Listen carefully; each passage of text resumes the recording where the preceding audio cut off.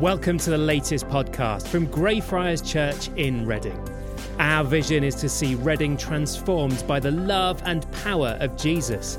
You can find out more on our website, greyfriars.org.uk. Enjoy. Just want to echo what John and Rachel were saying a few moments ago. Thank you to all those of you who joined the Lent course. Please do join us this Tuesday if you can. It's not too late to join second week in as we think about the importance of simplicity and Sabbath and silence and slowing down. And I realised that God has got a lot of work to do in me. And I realised that in part yesterday as I was standing in Tesco's waiting to pay. Those of you who joined the Lent course on Tuesday would have heard Dan and Joy speaking about just one of those little tests of our patience, working out how quickly we move in our lives if we're always looking for the shortest queue in a supermarket. And I was in Tesco's, our local one, yesterday, and I probably was queuing for about 4 or 5 minutes maximum. And I could feel my blood pressure rising. And as you know, there's always that decision of, do you go to a person and pay to someone standing behind a till, or do you go to one of the self-checkout machines? And I thought, well, it's got to be quicker going to the self-checkout machine.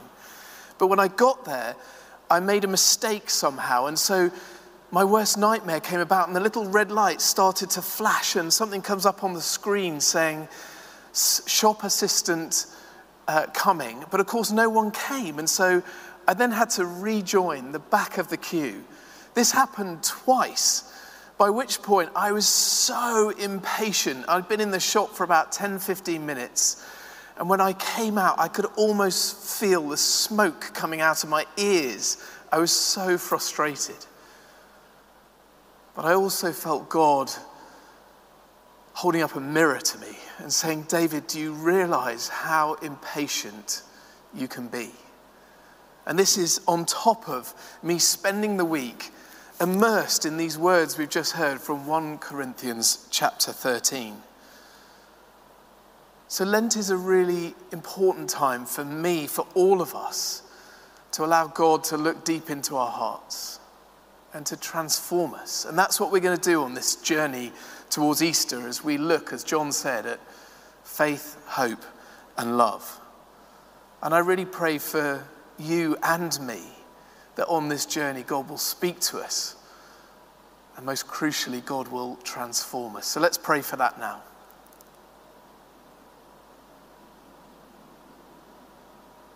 Heavenly Father, I want to thank you this morning. Thank you today that you love each one of us. I pray, Lord, you would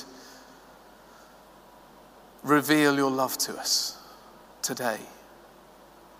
Affirm us as your sons and your daughters loved by you, our Father. But we also thank you that you love us so much that your desire is that we would be transformed, that we would be sanctified and made holy.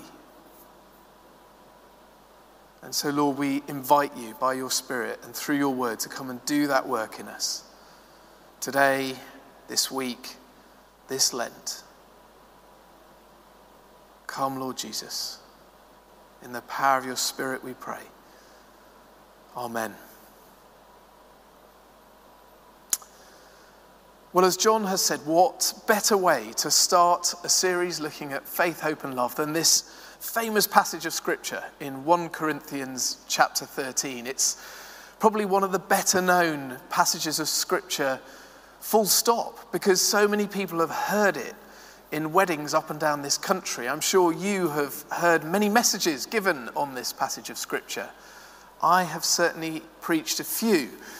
But I want to begin by us looking at the context of this passage. And so to do this, you're going to need a Bible. So I'm going to give us 10 seconds to find a Bible, whether it's in printed form or on your phone. And I want you to go and find a Bible. You've got 10 seconds. Ready, steady, go. So while some people are running around their living rooms, their kitchens, their houses finding a Bible, I haven't really thought about what I'm going to say to those of you who are just sat there with your Bibles faithfully staring at me. But I figure that 10 seconds is going to go quite quickly. We've probably only got 2 seconds left, and that's probably enough time.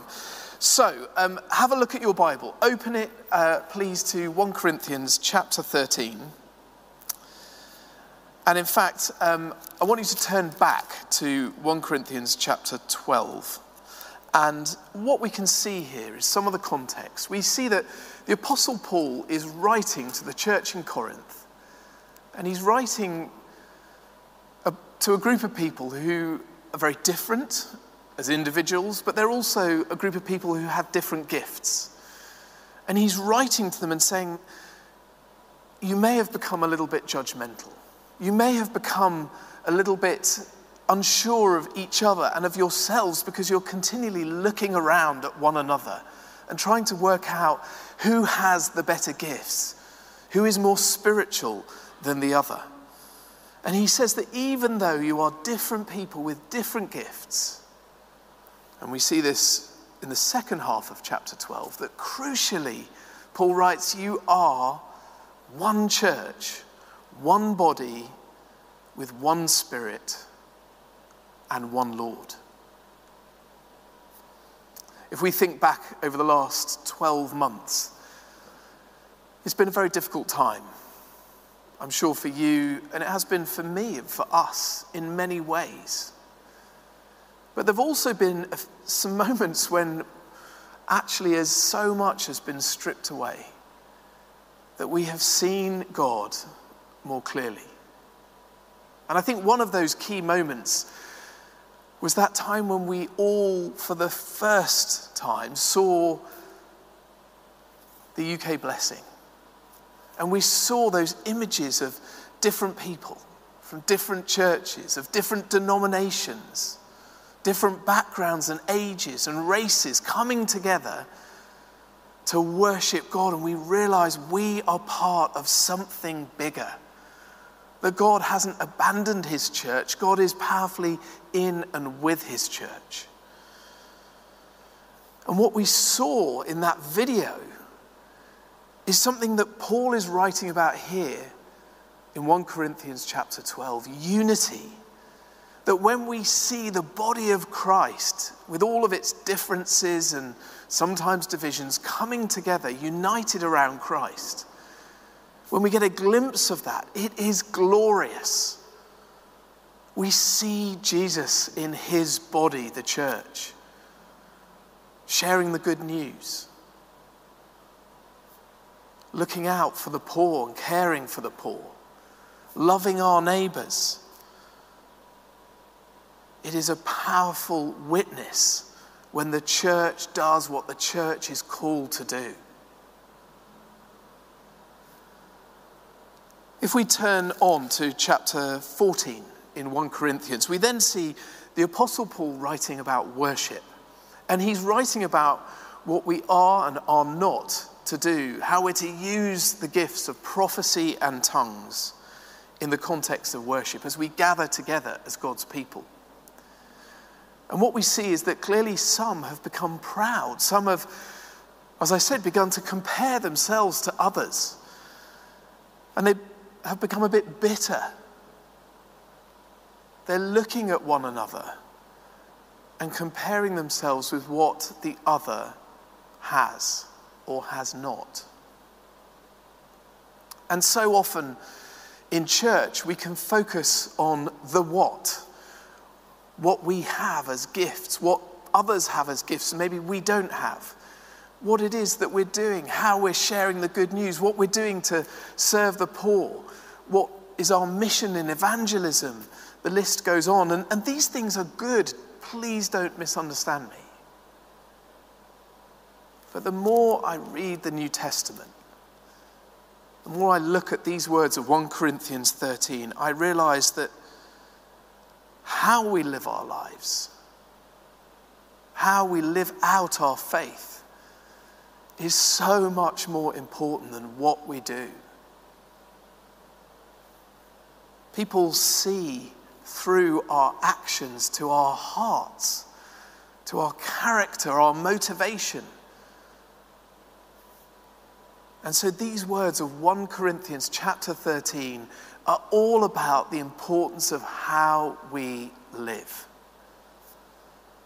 The Apostle Paul is telling us that more than any gift from God, it is our hearts that matter.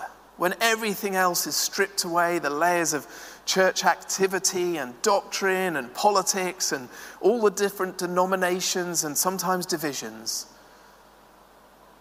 what matters is three things. And as we think about these last 12 months, so much of what we do and what we perhaps have stood for has been stripped away.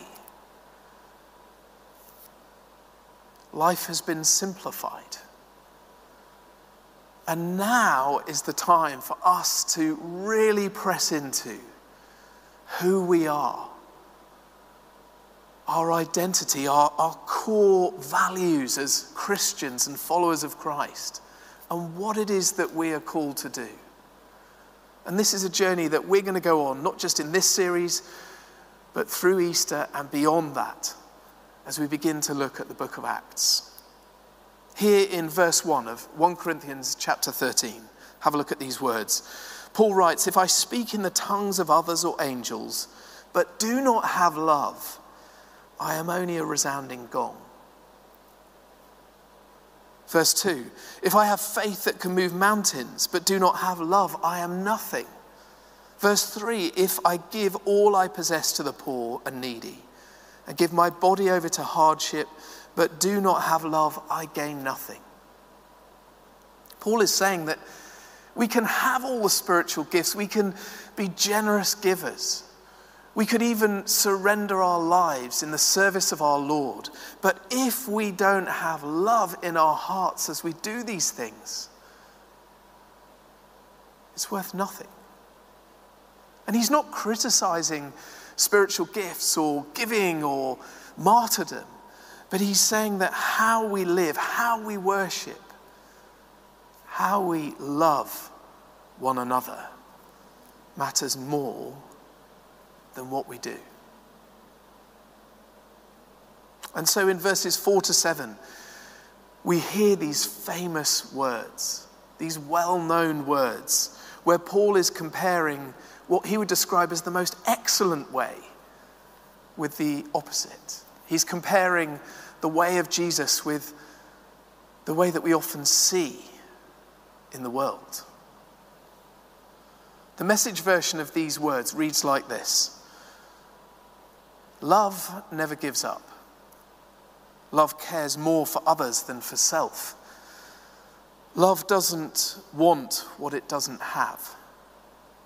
Love doesn't strut. Love doesn't have a swelled head.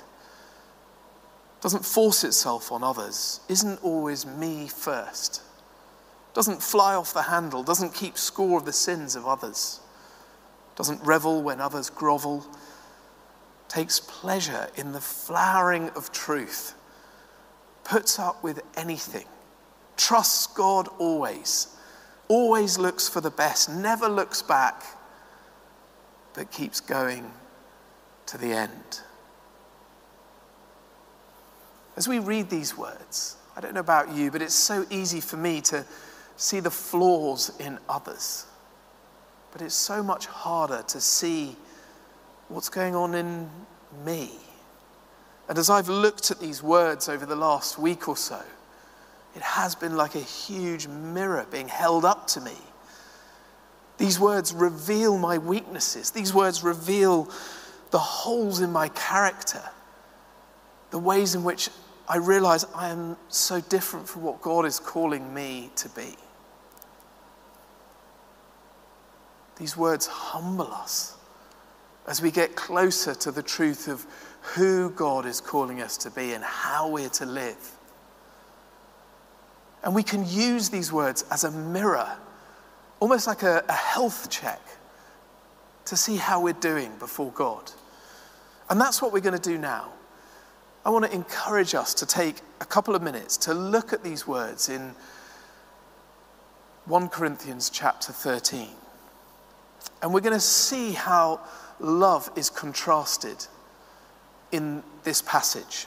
And we're going to ask God how he wants us to be transformed. Because, the more I read scripture, I realize the purpose of these words is not to inform us, but to transform us. God wants you and me to look more like him. And so as we look at these words together, I'm going to encourage you and me to pray, Lord, how am I doing? What are some of the aspects of my character that you, Lord, want to change in me? And then to invite him to come and transform us.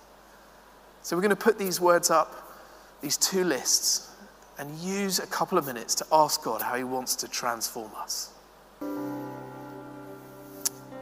As we continue to look through this passage, we see in verses 8 to 13, Paul is pointing forward to that day when we will all stand before the Lord, when Jesus returns. And we read that so much is going to just melt away. But three things will remain: faith, hope, and love. And these aren't just three character traits that Paul has plucked out of a hat. These are three things that appear again and again in the New Testament. And that's why we're going to take time over these next few weeks to really look into the faith, hope, and love, to understand the heart of who it is that God is calling us to be, how we are to live. Because without faith, you and I cannot truly understand and know God's love. Without hope, we cannot persevere in the faith when life becomes challenging and difficult. And these words of scripture are not just there to say to us, well, try a bit harder and be a nicer person. This is not self-help. We need the power of the Holy Spirit to come and be at work in us, to draw alongside us and to help us as we are transformed and made more into the likeness of Christ. Our call is to reflect the image of God, and we read in 1 John, God is love.